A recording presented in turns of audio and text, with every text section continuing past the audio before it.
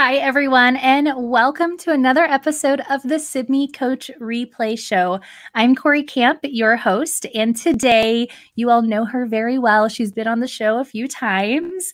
We have back Kellie Pittman. So if you're new to the Sibme Replay Show, Kellie is one of our Sibme coaches on our virtual coaching team. We have an elite team of coaches that work all across this nation, working with schools virtually to provide instructional coaching support to educators in classrooms.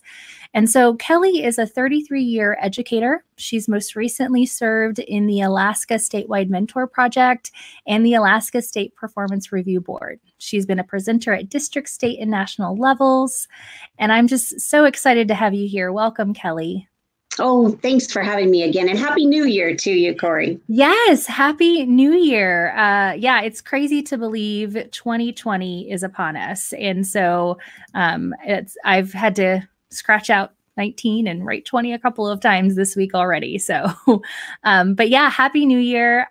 This topic is a good one. I think we come back from our winter break having had an opportunity to maybe catch our breath and reflect a little bit, get refreshed and renewed, and we're ready to take on maybe some more challenges that we were just a little too exhausted to take at the end of last semester. Mm-hmm. So, yep. And usually at the top of that list, when I'm working with my teachers, and I'm sure you've seen the same at the top of the list, is student engagement, right? So, and we're looking for new ways to kind of spice that student engagement up, but also we might just need to kind of get a really good hold on it. So we're going to talk about opportunities to respond today. And specifically, this is a great episode for our coaches watching, because you're going to share with us some of your tips on coaching teachers to engage students with instruction. Yeah. So tell us a little bit more about how you approach this conversation and why it's so important in our classrooms.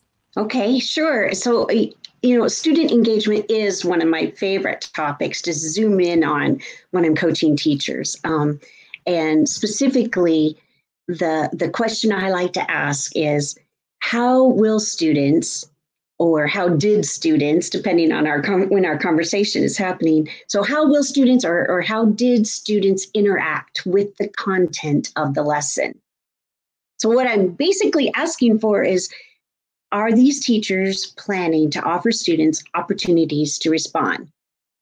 Are they planning before, or are they doing it during their instruction? Or when we're reflecting afterwards, can they identify the opportunities that they gave students to respond? What questions, activities, tasks are planned within the delivery of the presentation of the content to engage the students and allow connections to be made? So when we think about opportunities to respond, it's defined as instructional questions, statement, or gesture made by the teacher. So the teacher seeking a response from the students, and it's academic in nature, right? So we're not talking about the statements or directives concerning behavior on this. Right. So increasing now here, I was going to say increasing the rate of opportunities for student response. It accomplishes some things that we all want in our classrooms. Several objectives that it accomplishes are stimulating the learning, because it allows that personal connection to the content or the concept being taught. And it provides important feedback about whether the students understand the material, and it increases on-task behavior. So we all want that. Right, yes. Especially right now, when we're getting down to the nitty-gritty before testing season starts. Yeah, we want everyone's full attention, especially this week as our students are adjusting to waking up a little bit earlier.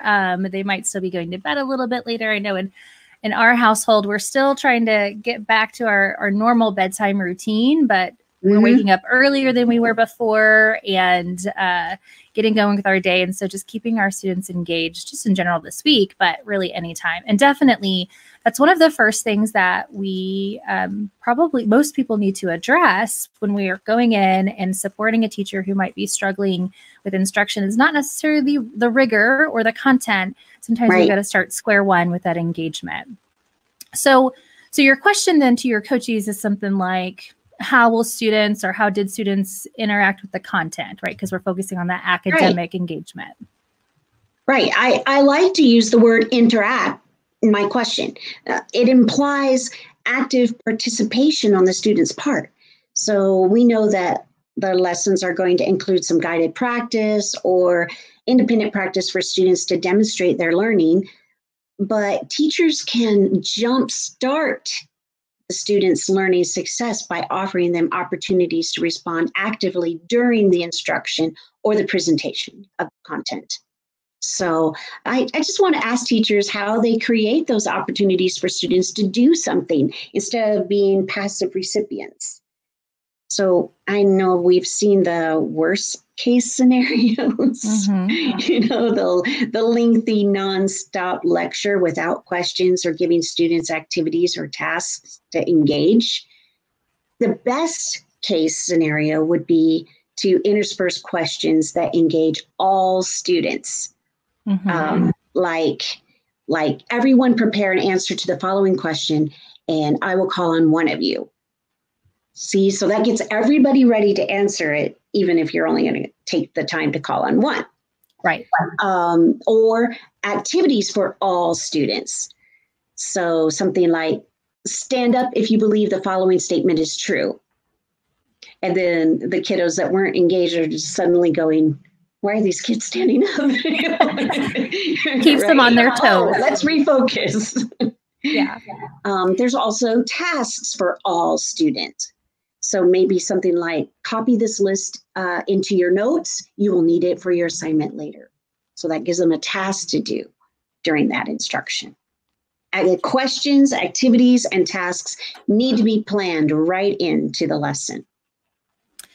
Yeah, that's so important for us to think about that planning piece, right? And so sometimes we're really good at kind of reading those cues and kind of right in the moment, giving that opportunity to respond. Sometimes we miss those opportunities, but really we do best when those are planned and purposeful. And I've seen the other side of the scale where the teacher's looking for a lot of engagement, but it's not really content-based, it's not really authentic, or we have the Ferris Bueller teacher who's going, anyone, let me just answer your question. There's no wait time, nobody's really responding, no one's engaged.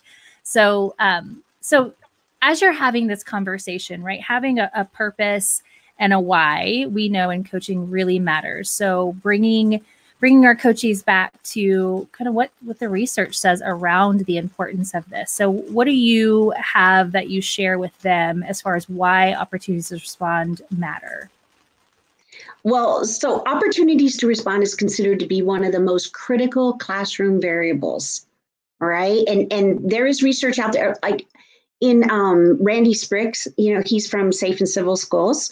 He's got a book, Coaching Classroom Management, and it is the first thing listed when he's talking about critical classroom variables, opportunities to respond. He cites a study done in 1994 that initially stipulated that opportunities to respond generates more learning and less disruptive behaviors.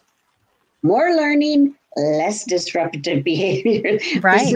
This is what we like. But there are several studies that back up that early claim, because that kind of seems like a long time ago. But more recently, the Council for Exceptional Children provided some guidelines for the optimal rate for opportunities to respond along with the research. Okay, so what is the optimal rate then, Kelly? Oh, yeah. Okay, so the guideline is 4 to 6 questions or responses should be elicited from students per minute of instruction of new material. So in a 10-minute observation of direct teacher instruction, that would be 40 opportunities to respond for each student. And because I know what you're thinking, how do I have time to ask 40 questions during my instruction? I'll never get the lesson done. Right. But this is where you can rely on every full response strategies or total participation techniques. And these will ensure that students have enough opportunities to respond to increase the engagement and improve the academic performance of your students. Yeah, I love that. And it is overwhelming, right? And when we talk about like rate of engagement and all of those things, it's overwhelming because we kind of look back at our own reflection. I think back to my own instruction and think there are many lessons where I did not meet that minimum. But like you said, there's some really wonderful strategies out there that can help us kind of make the most use of our time. And we're going to talk about those in a minute. But before we do, the next step is to really identify, a baseline, figure out how we can measure this, especially if this is going to become a focus or a goal for the coach and coachee to work towards. So when you talk about data collection around opportunities to respond in student engagement, what are some of your methods for measuring those? Well, I have to admit that data collection is another reason why I like to address this topic with teachers when I'm coaching or collaborating with them. It's an area that needs improvement. Then the data will say so, not me, right? I can let the data speak. It's so nice when we as coaches can take the data, present the data, and let the teachers see, I could do better, or I want more for my students, right? So what do? I really like seating charts, the paper and pencil, or Champs. I already mentioned Randy Sprigg. They actually have a specific form to collect opportunities to respond using tally marks. And ahead of time, you can decide with the teacher, how to categorize those tally marks. But yeah, that's kind of a way to individualize your coaching. Mm-hmm. Even a half sheet of paper can be used to record individual student responses and the every pupil response strategies used, or some people call it total participation techniques, but I'm kind of meaning the same thing there, that all students have an opportunity to gesture or speak or engage with a response. And, using video is a quick way for me, better yet, doesn't have to be just me, the teacher can have the form and collect data on the actual opportunities to respond throughout a lesson. So when you're watching the video, you can still use a seating chart or the form and document while you're viewing. And at the same time, at least with the Sibme app that we use as Sibme virtual coaches, you can use the comments to document the impact of the increased opportunities to respond on the students, because it's right there for you to see it. Right. Yeah. And I love the idea. We've come so far with video and teacher professional development, professional learning. Before, it was primarily a tool for see these models, these exemplars of best practices, and then let's talk about them. But now with tools like Sibme, you are able to record yourself or record a teacher, and then it's not so much this reactive type of engagement or this kind of coach-led conversation, which we really want our coaches to be able to take ownership in this coaching experience. Right. It's not about me recording you and seeing you. This is something TJ Hoffman here at Sibme says a lot. It's not about the coach seeing the video. It's about you seeing yourself. That's that powerful piece for them to be able to look at that. And that's one of the first things whenever I start working with teachers with video that they'll notice is the student engagement. Like they'll go back and say, I thought my class was really engaged, but gosh, it was the same 5 kids raising their hand every time. In my mind, it was the whole class, but this video is telling me something very different, which is the scary part about video sometimes, but it's also that powerful part about video. And I will, with my coachees, will every time they ask a question, we will type in our comments, the type of, prompt. Did you ask for a gesture? Was this a cold call on a student? Was this really an every pupil responds type of question?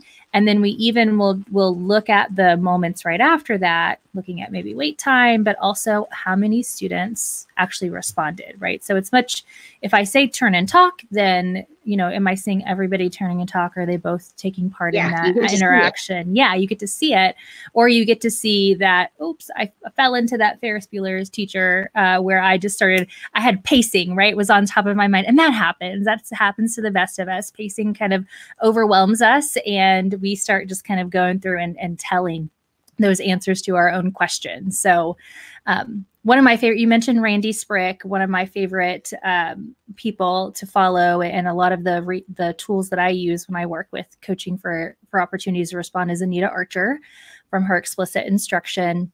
And one of my favorite things that she said is, she said, if you present content material to the entire class, why wouldn't you ask the entire class to respond, right? So it's not that I presented it to all of you, but only Kellie is responsible for responding to me at this time. And that just made so much sense to me. I use that a lot with the people that I work with, as well as a way just to kind of, let's shift from what we're used to and the way we were taught, where it was, you know, who can tell me? And then I call on, you know, someone who raised their hand, or I'm calling on a student who I'm trying to get back on task, or I'm cold calling, to really getting a chance for everybody to respond. Right. So, and it does take some confidence. You know, you have to build your confidence in stretching how you're going to question, or turning it over to gestures, or having students stand up. Oh, wow. If I have students stand up, then they're going to start talking. Then they're going to start, you know, just having some confidence to make it happen effectively. Yeah. And I love that you mentioned that, Kellie, because that was going to be my next question for you is, especially if we're starting like really early on, we're looking at one of those, you know, worst case scenarios, the teacher really needs a lot of support in engagement. Where do we start, right? Because if we're struggling with engagement, we have the opposite of all of those great things that you mentioned. We have students who are off task. We have students who, you know, we don't have the data for them. So where do we start? Where do you start when you are working with a coachee who needs to work in this area, and they're maybe starting at ground one? What's a great place to start? So again, I think using video to do your data collection provides a way for the teacher to see their own improvement. So I put in a plug for that, right? Because you start with that, to answer your question, a baseline data collection with your first video. So a short video, take baseline data on the opportunities to respond, compare those numbers to the guidelines that research tells us, and then you can make a plan with your coachee.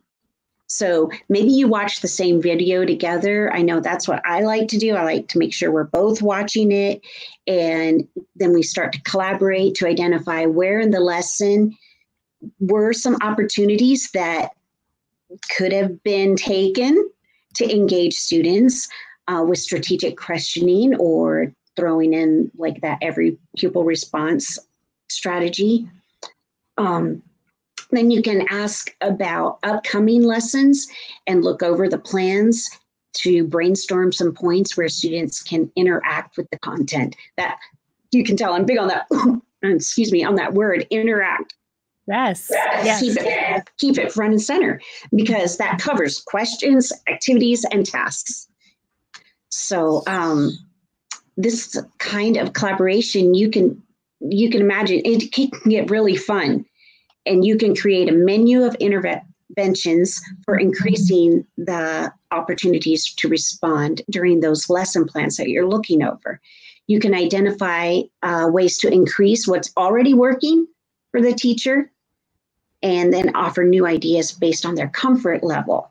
So I like them to like go through the brainstorm list, you know, and maybe star or circle a couple that they're willing to try, you know, and then you schedule at least 2 more video dates, repeat the data collection, and the improvement will be measurable.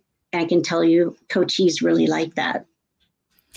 They do. So they don't just rely on, you know, okay, I've got to have Kellie here to tell me that it's working, even when I don't feel like it maybe is, or I'm not quite sure yet. I haven't got the grasp of what it should feel like or what I should kind of notice in the instruction when it's happening. But that's actually one of the same strategies that I do is we kind of brainstorm a list, and I have some, like, I recommend we start here given where you currently are, right? Let's do, maybe it's doing more, like you said, of what's already going really well, or maybe it's trying a new strategy.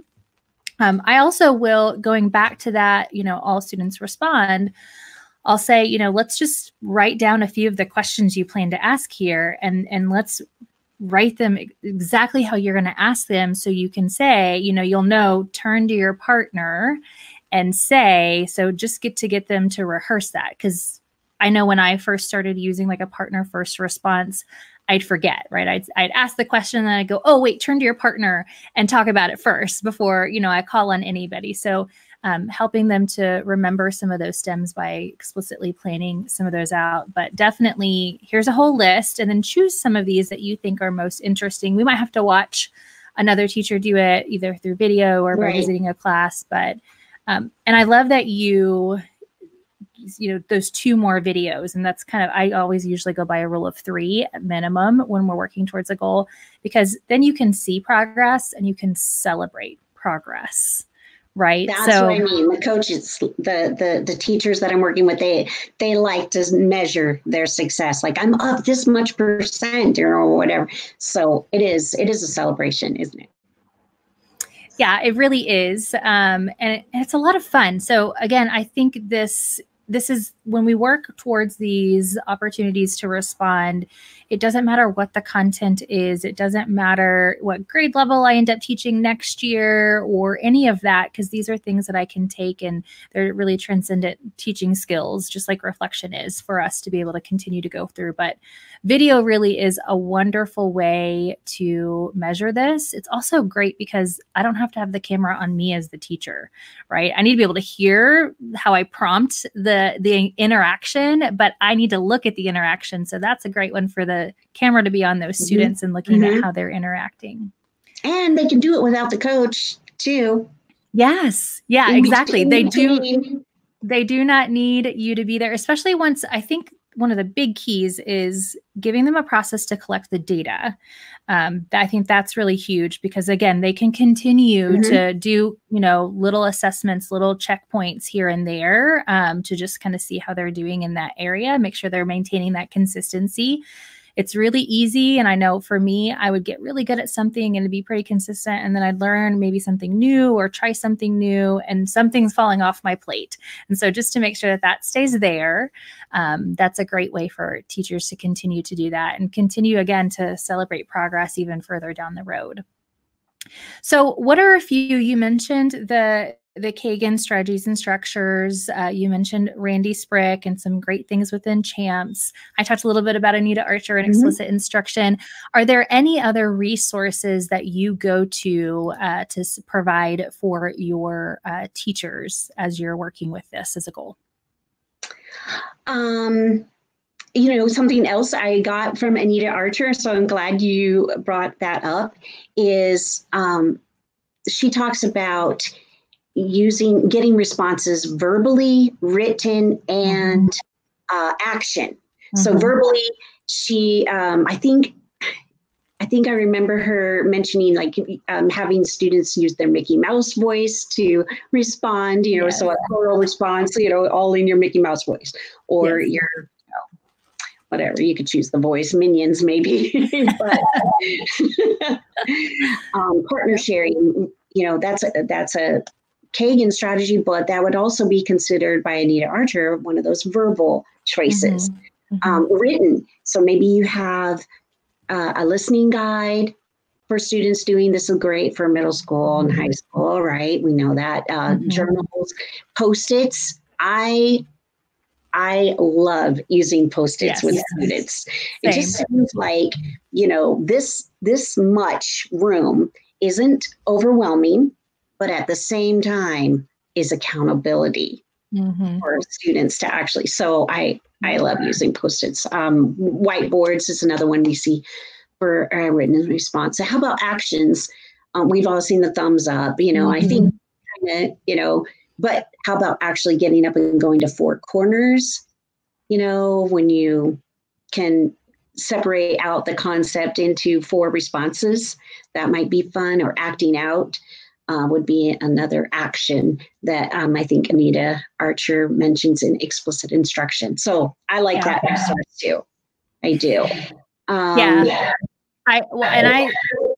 I loved that she had that those different ways to respond, and you can kind of combine them together. So and one of my favorites, especially helps with wait time, is, you're going to turn and talk to your partner, but first you're going to think independently. So that's, again, I'm not leaning on my partner to be the one who provides a response. I have to respond first, written. So then I can cruise through the room and see, where everybody kind of is. And then they get to turn and talk. So it's, instead of think, pair, share, it's think, write, pair, share, which I think is a great addition to that, especially when you're wanting to look at some additional accountability. Yeah. And I'm just like you, I love the Post-it note idea, because I worked with struggling learners, and a lot of them had writing deficits. And so that Post-it was king for it not being too overwhelming. I don't have to fill out this big thing and write really big to try to fill it up. It was just enough for me. So those are some really good ones for sure. Yeah. Another Kagan strategy I really like is that numbered heads together, right? Where they all lean in, and then everyone has a number, and then the teacher calls the number, and you don't know which number it's going to be. So person number 2 might have to give the answer for all the people in that small group. So that's another one to get a lot of engagement in a short amount of time. So there's also some techie options, right? You can insert some Survey Monkey kind of survey thing, get that going, or smartboard polling. If you have a smartboard in your classroom, there's the capabilities of polling through that, or using the Plickers app or the Verso app. Have you heard of those? I've heard of Plickers. Well, and Verso is another one where the app is actually on the teacher's phone, right? And they're able to elicit responses from every student to direct the instructions. So you might think of those things as being formative assessment, and that's kind of a big idea that we haven't mentioned. That formative assessment is an opportunity to respond. So students are responding and connecting to the content, and the teacher is getting the info needed to direct the instruction on throughout the lesson. So if you have any formative assessment ideas or resources that you're already using, this is what I'll tell the teacher, you can insert right into the lesson as an opportunity to respond. So if you're already planning an exit ticket, maybe you could use that in the middle of the lesson too, and then see how their answers change by the time you end the lesson, right? So I love that idea. Kind of even breaking it up, like what I know right now, or what I think about this topic, and then what I've learned, and they can post that as their exit ticket. Right. That's a great way for them to see progress as well, for them to see their own learning. So there's a lot of good formative assessment ideas in the Scholastic. I have a book by Scholastic put out 25 quick formative assessments for differentiated classroom, I think is how it goes. But yeah, it just had, they're like low prep, right? Quick, easy. We don't have a lot of time to do it, but a lot of good ideas. Activators. If you haven't seen that book, I think there's a book for middle school and for high school, but it's by Nicole Frazier and somebody else. I don't even know those authors, but I'll tell you this. The foreword is by Carolyn Tomlinson, so it gets my attention, right? Another place I like to go is Discovery Ed. If you have access to Discovery Ed, and I know not all school districts do, but if you are fortunate enough to have access, they have a link to what they call Spotlight on Strategies. SOS is what they call it. And of course, it's geared toward using the instructional videos that Discovery Ed provides on almost every topic you could think of. But they work just as well for direct instruction or demonstrations or guest speakers, those SOS, Spotlight on Strategies activities. So yeah, those are some of my favorites. I love those. They're, I got a little feedback going. Here we go. Okay. So I love all of those. Definitely some of my activators I have heard of, but like you, I haven't read that one yet. I'll add to the list.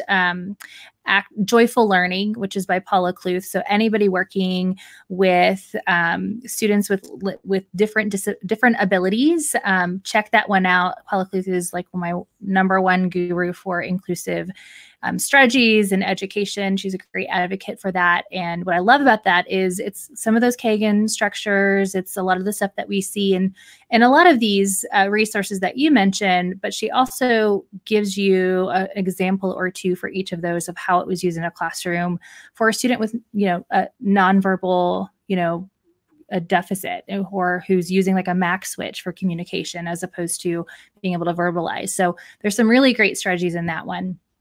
Well, this has been an awesome, we could go on and on. We talked about this right before the show, Kellie, that this is really one of those that it just can go on and it never ends. I know we're going to have some more coaches coming in and talking a little bit about this topic of engagement. So a couple of things I'll tell the audience, all of those resources that we kind of talked about here, we've got, Kellie has in her coach replay takeaways for this episode 17. So download that. We'll put the link below the show notes, but also we'll post it again in case you missed it later on this week. So download those. We have them for every single one of our episodes to just summarize the tips and topics that we talked about with our coach and provide additional resources for you to check out. So Kellie, thank you so much for joining us today. It was really awesome getting to talk with you a little bit more about this. And I know we'll have some more episodes with you in the future. Oh, thanks again for having me, Corey. It was great. Yes, it was. It was so great. So audience, tune in next week for another episode of the Sibme Coach Replay Show.